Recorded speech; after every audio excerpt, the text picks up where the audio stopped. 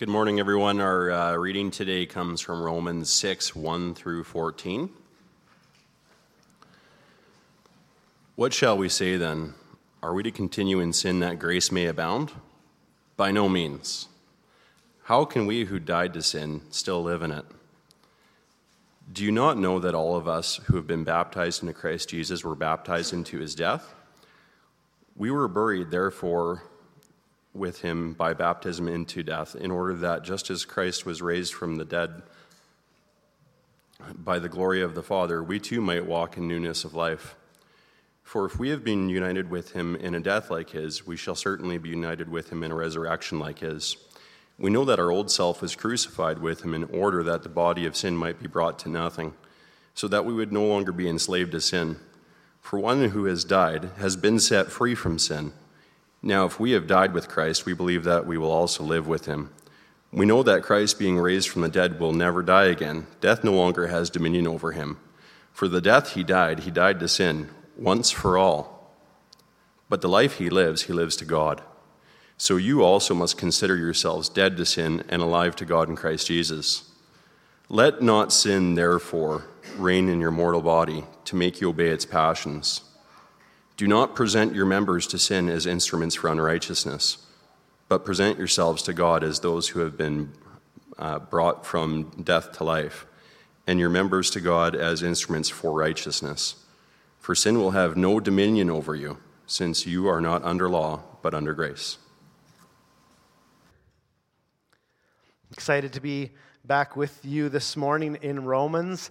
And this is, I think, one of the most important passages in Romans chapter 6.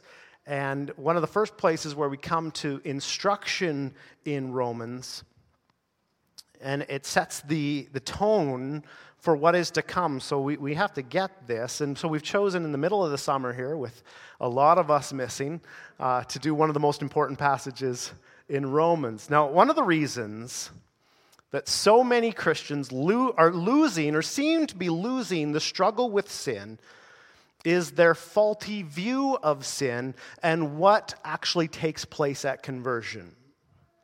You see, how we think about what happens to us when we are born again impacts how we live today. And so our passage this morning is wonderful because we should see in it how God, through Paul, is commanding us to embrace a critical and foundational truth. The power of sin's dominion has been broken for those who have been born again.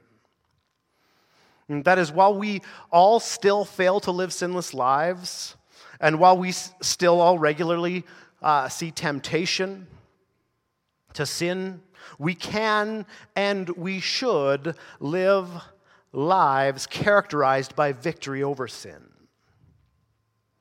And Paul has already established that both Jew and Gentile alike were sold under sin in and through our common ancestor Adam, and that we were equally condemned under sin, and that we are both saved in the same way. The law was of no effect at all to produce genuine righteousness in us. And so now Paul makes it clear that despite his message being of grace alone, which comes without the law, his gospel is not a message that promotes sin. It is a message that leads to the obedience of faith. So in chapter 5, Paul has just told us that the law only causes trespass to increase. And then in chapter 5, verse 20, where sin increased, grace abounded all the more. Now, an evil person could jump on that statement and distort it as a license to sin. They might say, if sin is an occasion for greater grace, then I might as well go on sinning so that God will be glorified by showing such amazing grace to me. But Paul fiercely rejects such a conclusion. The opposite is true. The grace that believers received is so powerful that it breaks the dominion of sin. This grace delivers not merely from punishment, but from sin's power and rule. Grace doesn't simply involve forgiveness of sins. It also involves a transfer of lordship so that believers are no longer under the tyranny of sin. And as they experience victory over sin, their confidence in a full and complete triumph over both sin and death increases and increases. Paul has just said, chapter 5, verse 17, that those who receive the abundance of grace and the free gift of righteousness reign in life. And in verse 21, that just as sin once reigned in death, now in Christ, grace reigns through righteousness, which leads to eternal life through Jesus Christ our Lord. And so this leaves us wondering, how then does this change of rulership from the reign of sin and death to the reign of righteousness and life take place in our lives? And this is where we come to in Romans chapter 6. What shall we say then? Are we to continue in sin that grace may abound? By no means. How can we who died to sin still live in it? Sin entered the world through Adam and exercised dominion over all people. And those outside of Christ are slaves to sin, Romans 6:20. But believers have been liberated from the rule of sin. How? Through the death of the old self. Think about it. Follow Paul's analogy here. What can a dead person do? Nothing, right? That is exactly the point. If your old sinful self is dead, it is now impossible for that self to cause sin because dead people cannot do anything.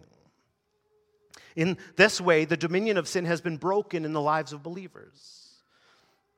Now, don't miss the fact here that Paul is not giving the Christians in Rome a command to die to sin in this passage, like he does in Colossians 3, 5-6. Put to death, therefore, what is earthly in you, sexual immorality, impurity, passion, evil desire, and covetousness, which is idolatry.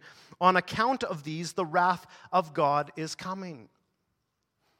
Now, elsewhere, we get commands to put to death the old man, to put off the old man, and to put on Christ, but there is no command here in the early verses of Romans chapter 6.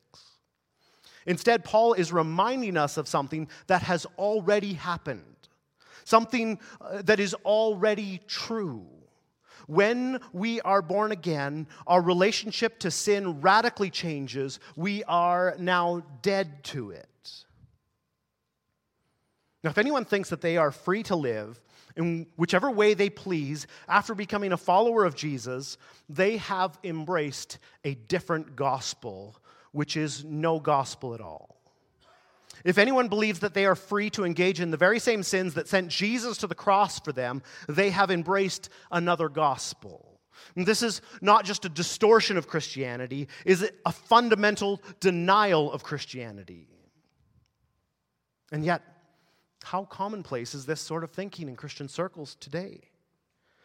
Yes, we must all agree that good works will not count towards our justification, but if they are not there, it proves that faith is not there either. Your works don't give you salvation. The work of Jesus gives you salvation, but if you have not works in your Christian life, you are not a Christian. You have never been redeemed. You have not yet trusted in Jesus Christ as Lord and Savior. The question reflects an impossible position, which Paul says is utterly unthinkable for someone who is a true believer. By no means. How can we who died to sin still live in it? Now, immediately when Paul begins to talk about dying to sin, he thinks of baptism, because baptism symbolizes our spiritual death and resurrection that occurs at conversion. Romans 6, 3-4. Do you not know that all of us who have been baptized into Christ Jesus were baptized into his death? We were buried, therefore, with him by baptism into death, in order that just as Christ was raised from the dead by the glory of the Father, we too might walk in newness of life. Do you not know? Is Paul's way of saying, come on, guys, you know this. He's reminding them of the basics of the faith. They already know that baptism is a picture of being buried with Christ, having died with him, and then of being raised to new life just as Jesus was raised from the dead. This is the symbolism of baptism. When you became a Christian, the old you is put to death and buried. Part of the purpose of baptism then is to vividly remind the new Christian that their old life is over and a whole new life has begun. Just as all people were born in solidarity with Adam and with Adam's sin, in solidarity with Christ, hence his death and resurrection begins through baptism into him. Now, Paul's not saying here that the very act of baptism automatically gives us all the benefits of Christ's atonement. We know that, just as in the Old Testament, many people were circumcised and never became believers, there are many people today who were baptized but who have never been regenerated, made alive in Christ. So Paul's not saying that baptism automatically conveys the benefits of the death of Christ. But the early church had no category for a believer who was unbaptized. That you just didn't call yourself a Christian if you had not yet been baptized. Baptism, across the letters of Paul and in all the writings of the early church, was seen as an initiation rite undergone by people as a means by which they confessed Jesus as Lord. So if you say, well, I confess Jesus as Lord, the way that they did this in the early church was to be baptized. It was a vital part of the full conversion initiation experience that involves repentance and faith in Christ expressed in submission to baptism on the part of the convert when God, for his part, grants forgiveness and the gift of his Spirit. And so for Paul, baptism, faith, reception of the Spirit, repentance, confession of Christ, these are all one complex of events that all occur at conversion. And Paul is saying that all Christians have participated in the death and burial of Christ since all Christians received baptism, the universal initiation rite for believers in Christ. So at conversion, here pictured and summarized by the act of baptism, life starts over. 2 Corinthians 5:17 says, therefore, if anyone is in Christ, he is a new creation. The old has passed away. Behold, the new has come. And so our death to sin at baptism makes it possible for us to live a new life where righteousness reigns in life rather than sin and death. God has saved us so that we can now live a holy life that mirrors the character of our loving Father, the Son who died for us, and the Holy Spirit who indwells us and works in us to do his will. And so just as Christ came out of the tomb with a new power of life, a resurrected life, so the Christian, once they are reborn and justified by faith, is to show evidence of new life because a new power for life has been imparted to them by the indwelling Holy Spirit. We died with Christ in baptism, united with him in his once for all death, incorporated into Christ. We sing a song, yet not I, but Christ in me. This is the truth of it. We do nothing of ourselves, but not I, but Christ in me. His death is our death, his life our life to live. And so grace cannot possibly lead believers to sin more because by dying with Christ, the power of sin has been definitively broken. Notice, there is still no imperative here, no command to follow, no rule to live by. It is the moral life of believers that is contemplated here. They live in a certain way as a result of having died and being buried with Christ. So Paul isn't telling us, go do this. He does that in other passages. But here he's just saying, this is the reality for those who are Christians. They have died with Christ and now are alive to God to live in his way. Verses 5-7. For if we have been united with him in a death like his, we shall certainly be united with him in a resurrection like his. We know that our old self was crucified with him in order that the body of sin might be brought to nothing, so that we would no longer be enslaved to sin. For one who has died has been set free from sin. We are united with Christ in a death like his, or another perhaps more helpful way of putting it, in the likeness of his death, which is to say that though the believer's death with Christ is a reality, we truly died with him. It also denotes that our death with him is like his, not identical in every respect. We didn't all physically die at that point. We didn't all physically rise. That is a future hope, but we truly died with him. The newness of life enjoyed by believers is grounded in the death and resurrection of Jesus. Now, those who are baptized, that is, converted, experience the impact of Christ's death and resurrection in our present existence as we are enabled by the glorious power of the resurrection, the same power that raised Jesus from the dead, to walk in a new way. Christians are no longer enslaved by sin because we have died to it. Now, if you are not experiencing freedom from persistent sin, perhaps it is because you have never grappled with the fact that becoming a follower of Jesus requires that the old you die. So does this mean that the real test of being a Christian is whether or not we ever sin again? No. We know that the old man still has residual effect in our lives and that all Christians, in fact, continue to sin. 1 John 1, 8-10 says, "If we say we have no sin, we deceive ourselves, and the truth is not in us. If we confess our sins, he is faithful and just to forgive us our sins and to cleanse us from all unrighteousness. If we say we have not sinned, we make him a liar, and his word is not in us." So yes, we are sinners saved by grace.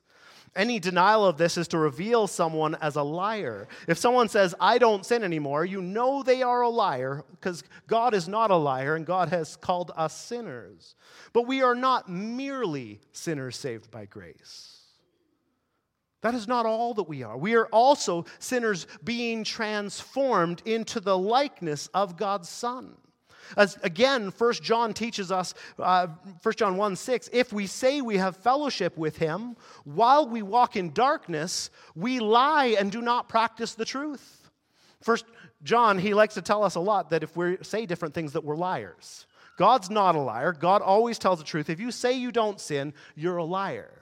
But if you walk in sin and say that you love God, you are also a liar. And then 1 John 2, 3-6, "By this we know that we have come to know him." How? Because we said we believed? Because we got baptized? Because we made a confession? Because we said a prayer? No. By this we know that we have come to know him if we keep his commandments. Whoever says, "I know him," but does not keep his commandments is a liar, and the truth is not in him. But whoever keeps his word, in him truly the love of God is perfected. By this we may know that we are in him. Whoever says he abides in him ought to walk in the same way in which he walked. So if Christians still sin, how can Paul say that we are dead to sin and now freed from sin? We are freed from the dominion of sin in our lives. Sin and death are no longer the reigning power, but grace through righteousness. We are no longer slaves to sin, but slaves of righteousness. Those of you who have studied Romans, as we come into Romans chapter 7, we got to keep this in mind, that we are not slaves to sin. We still sin, and we still sin willfully, but a Christian can never say that they had to sin. 1 Corinthians 10:13 says, "No temptation has overtaken you that is not common to man. God is faithful, and he will not let you be tempted beyond your ability. But with the temptation, he will also provide the way of escape that you may be able to endure it." As believers, we face multitudes of opportunities and occasions for sin. Every moment, we are deciding between righteousness and unrighteousness, between godliness and ungodliness. And yet, we can never at any given moment look at a particular temptation and say, I didn't have the power or the grace to resist that sin. The power is there.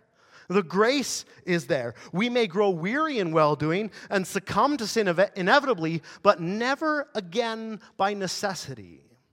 We can't say, church, the devil made me do it, or my fallen nature made me do it. We may surrender to the lusts of our fallen nature, but we do have the power within us in Christ to resist. Slavery to sin is the lot of all those born to Adam. Not just in part, but the whole self is ruled by sin, affecting the whole of our existence. But freedom from sin's mastery is the portion of those who have been born again in Christ. Unbelievers do not possess freedom to choose not to sin. It possesses them. This does not mean that sin is forced on them against their will. It means that they invariably choose to sin because sin is the whole of their desire, as those who belong to the first Adam. But believers have been liberated from such slavery to sin. We are freed from its clutches. It is not yet a perfect deliverance in this age, so that we never sin at all.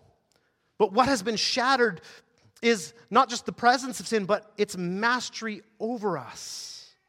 Paul doesn't say that Christians cannot, in fact, sin, but that sin cannot, logically cannot, be a ruling principle for Christians. It cannot be what characterizes us. Believers are not free from the presence of sin, but we are free from its power, its tyranny, its mastery, its dominion over us. We will still battle the presence of sin until the day of redemption, but its rule over us is defeated now. I'm jumping ahead of my notes here, but we got to tell ourselves this. We need to say, I am not mastered by this. This will not rule me. I have a choice here. Yes, I decided to sin, and yes, I decided to sin over and over and over again, but I can decide not to sin by the power of Christ who is in me. In verses 8 to 10, the emphasis shifts from dying with Christ to living with him. Now, if we have died with Christ, if that conversion has taken place, if it is true of us that we died with Christ and are alive with him, now, if we have died with Christ, we believe that we will also live with him. We know that Christ, being raised from the dead, will never die again. Death no longer has dominion over him. For the death he died to sin once for all. But the life he lives to God. The basis for this entire argument is that believers are incorporated into Christ. They are in him and he in them. That's what is true of Christ as our representative is also true of us if we are believers. As the new and greater Adam, Jesus voluntarily experienced death as the consequence of our sin in order to break sin's dominion over us. And so genuine believers died with him. Their death sentence for sin has been paid so that they are freed from its power. And this is not only affecting our eternal destination, but affecting our lives now. In fact, our lives can never be the same once we genuinely embrace the biblical gospel. In the same way, the power of the resurrection has penetrated this present evil age so that those who belong to Christ share in his triumph over death. We not only receive eternal life, but through this grace, righteousness reigns in us through this life as well. Again, these are objective truths. These are not things Paul's saying will be true of some. This is not something Paul is telling us we should do. These are objective truths which are true of all believers, regardless of their subjective or experiential response. So this may not be something that you're feeling like you've received, but if you have put your faith in Christ, this is something that is true of you. We all have a different subjective or experiential growth and development in sanctification. But the objective truth is that all those in Christ are dead to sin. And so Paul expects believers to recognize these as foundational principles. Now, what follows after these declarations, these objective truths, which are true of all genuine believers, are then 4 imperative verbs in verses 11 to 13, which represent 2 major commands which all believers must obey. And the first is in relation to how we are to think, Romans 6:11. And I believe this is one of the most important verses in Romans. So you also must consider yourselves dead to sin and alive to God in Christ Jesus. So we've got 10 verses telling us that we are dead to sin and we are alive to God in Christ Jesus. If you are a believer, if you're a convert, this is true of you. What is the command now? You must think so. You must consider yourselves dead to sin and alive to God in Christ Jesus. So also, meaning that since the previous statements are true, that believers are freed from sin to live lives unto God, now we must add to that objective truth a change in our perspective. Paul summons believers to agree with God's perspective. As God has considered us righteous, so we must also consider ourselves dead to sin and alive to righteousness in Christ. And so in Romans 12:2, we are commanded to be transformed by the renewal of your mind, which is to say that in large part, our transformation hinges on the way our thinking needs to change. If we have wrong thinking, it will respond in wrong speaking and wrongdoing. And so we're called first to change our thinking, to have our perspective come into alignment with God's perspective. If our perspective is that I'm a sinner and I'm going to continue sinning for the rest of my life and there's nothing I can do about it, how am I going to live? The starting point of our transformation is changing our thinking about our relationship to sin. As we choose to actively renew our mind, training our minds to embrace the sure truth that we have died to sin, our lives will change. It is when we grasp and act on the foundational truth that is taught in Romans 6 that our lives will begin to change dramatically. To consider ourselves dead to sin and alive to God is not an example of mind over matter. Instead, the judgment is based on what is already true by virtue of our being incorporated into Christ. If we are in Christ, this is true of us. On the basis of His activity, on His work, His death and resurrection, death to sin and life to God have become realities. So we're not trying to mind over matter this and say, well, if I can just think it hard enough, it will come true. We're bringing our thoughts into alignment with the very Word of God, which is the truth. And so Paul summons us to be what we are. This is the great morality of the New Testament. The New Testament is never calling us to come and keep these rules so that you will become righteous. The New Testament always summons us to be who we already are in Christ. What is already a reality now needs to take root in our minds so that our thinking is changed, so that our activity is changed. Our identity is determined by being in Christ. But we must still choose to believe this reality in order to live accordingly.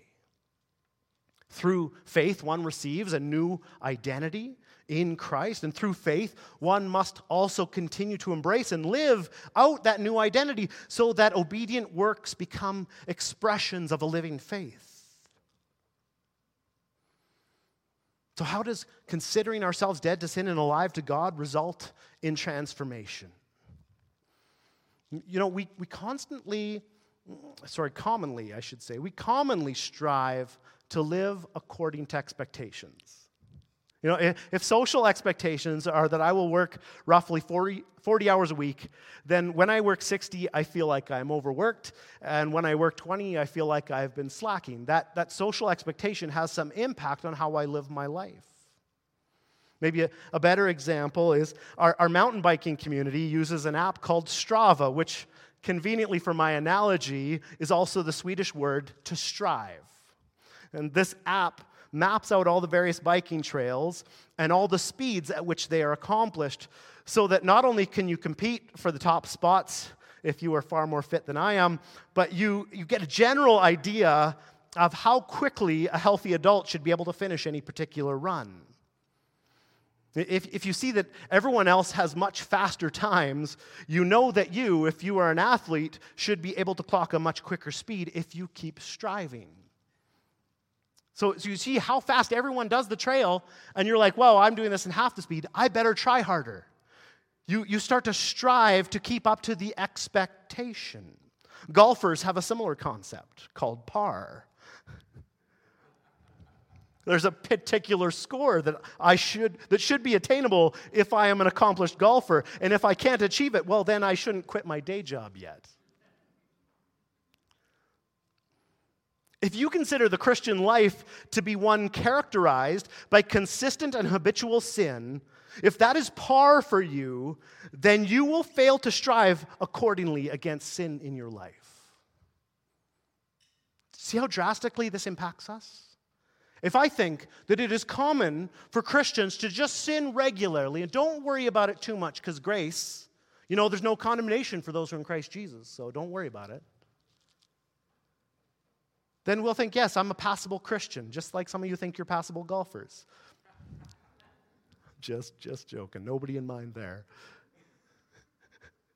If you think, I am so constantly anxious and worried, but that is common for Christians, you might let yourself become comfortable with your sin. If you consider sexual sin to be common among Christians, then you might not be worried about your sin if you consider it par for the course. The problem, church, is that we have compared our lives to nominal Christianity and then lived accordingly. We have allowed habitual sin to be the norm, not only in our actions, but in the very mind of the church. And we have to take it back. To take back the mind of the church and bring it under the Word of God. How should we consider ourselves? We must consider ourselves dead to sin and alive to God in Christ Jesus. If we consider ourselves dead to sin, which we must, and alive to God in Christ Jesus, we will then strive accordingly. We must recognize that par for the Christian is not to give yourself over to the temptations that regularly assail us, but to resist, Hebrews 12:4, in your struggle against sin, even to the point of shedding your blood. The mindset is everything. Once our minds are changed, then we can put it into action. And the action is also commanded here. In addition to a change of thinking, the remainder of our passage adds 3 more imperatives and then a confident conclusion. Verse 12, let not sin therefore reign in your mortal body to make you obey its passions. I want to stop and just back up a little bit. We were told what is true. What is true, church? We are dead to sin and alive to Christ if we are believers. Then we are told, you must think this thing. This thing I just told you is true. Now you should consider this true. And then finally, act as though it's true. Let not sin therefore reign in your mortal body to make you obey its passions. Do not present your members to sin as instruments for unrighteousness, but present yourselves to God as those who have been brought from death to life, and your members to God as instruments for righteousness. For sin will have no dominion over you, since you are not under law, but under grace. Verse 14 starts the next argument. So I'm going to bring it up again when we come back to Romans. But first I want you to see these 4 steps. This is true. You should think this is true. You should live like this is true because sin will have no dominion over you. Paul knows the beginning and the end, commands us the middle. This is true of you. If you are a believer, you are dead to sin. Sin will have no dominion over you. You must think it's true. You must live like it's true. I know sin will have no dominion over you, since you are not under law, but under grace. But Paul fleshes out what is actively counting ourselves to be dead to sin and alive to God looks like in very specific and practical ways. After changing our thinking, we must go beyond that and act in light of those truths. There are choices to be made each and every day and each and every hour. Will we allow sin to reign in our mortal bodies, acting like obedient slaves to its passions when Christ has already set us free? Will we willingly offer our bodies to be used for sin? Or will we live as the new people that God has already made us to be? Sin is once again conceived of as a power that threatens to rule over believers' bodies, causing them to live according to their desires. And here we are commanded to deliberately resist and conquer these passions. Against sin's dominion, Paul calls for active struggle. We must strive. See that being dead to sin here does not mean that desire for sin is no longer felt or combated. It's obvious that sin is still being desired. There's temptation to sin, though, is not sin. The enemy, the world, and our own passions will consistently tempt us to sin. But because we have died to sin, you and I now have the power to choose not to let sin rule our lives. It no longer has the power to make us obey its passions. Only we can give it that power now. And so we're commanded, don't give sin the power to direct you in its passions. The Christian no longer has sin as the dominant principle in their life. Certainly the old sin nature is still there. There's still a habit of sin that still wants to capture us and rule over us. However, it is a usurper. It has no right to reign in our bodies. It has no power. It can only reign if we allow it to. And Paul says this is exactly what we ought not to allow it to do. So sin's trying to do something in you, church. It wants to capture you. It wants to possess you. It wants to enslave you. But it is a usurper. It has no authority, and it has no power to do so. Only what you give to it. Now, there's probably a military image here in verse 13, especially since the word for instruments is usually translated weapons in Paul. So sin is conceived of as a usurping power to which believers must not submit their bodily members as weapons for unrighteous purposes. Instead, we are called to attention to present ourselves before God and to present our members as weapons for righteousness.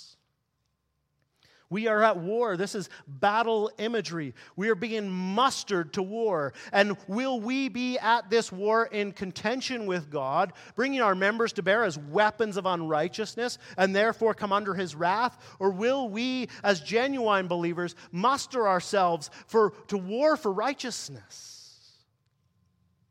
You can treat sin like a god and say, here I am, use my eyes, my hands, my words, my thoughts for unrighteousness. Or we can recognize that only God is worthy of such worship and say to him, here am I, use my eyes, my hands, my words, my thoughts for righteousness.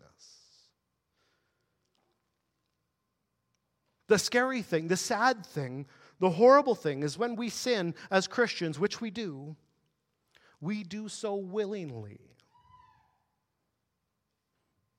Not because we are still slaves to sin. Sin is not our master and can only exercise control over us in the amount that we allow it to. But too many of us, though, have become enslaved again through habitually choosing to give in to sin's enticing voice. How can we identify with Christ's death on the cross by faith and then continue to live as though nothing has happened, as if there is no new power, as if we are still enslaved by sin, as if there is no resurrected life within our souls? It is impossible. The reality is most Christians have simply not believed what God says in Romans 6. They cannot conceive of being dead to sin. So normal and normative is Christians sinning habitually that we can't even conceive of this idea of being dead to sin. Most often, this is because we have not been taught to expect not to sin. In fact, we've been taught the opposite. We've been taught that as Christians, we should expect to sin a lot day by day, just sinning in as we come in, sinning as we go out, and God will just be really gracious to us. But that is not what Paul says is true of Christians here. Not to be true of our thinking, not to be true of our actions, and what will not ultimately be true. So if we really are believing the genuine gospel, if we really are converts, if we really are in Christ and His Spirit is in us, we are dead to sin, freed from its enslaving power. And yet we still remain vulnerable to being enslaved all over again. And this could be your reality. This could be what you're living right now, this enslavement to sin. And so this is why the Scripture describes our life in this world as a battle. And the starting point for winning that daily battle is changing the way we think.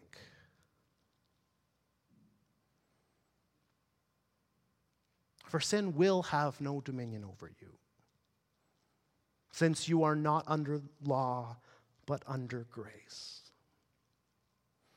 So I charge you, church, this morning with the words of Ephesians 4:21-24, assuming that you have heard about Him and were taught in Him as the truth is in Jesus, to put off your old self, which belongs to your former manner of life and is corrupt through deceitful desires, and to be renewed in the spirit of your minds, and to put on the new self, created after the likeness of God in true righteousness and holiness. Let's pray.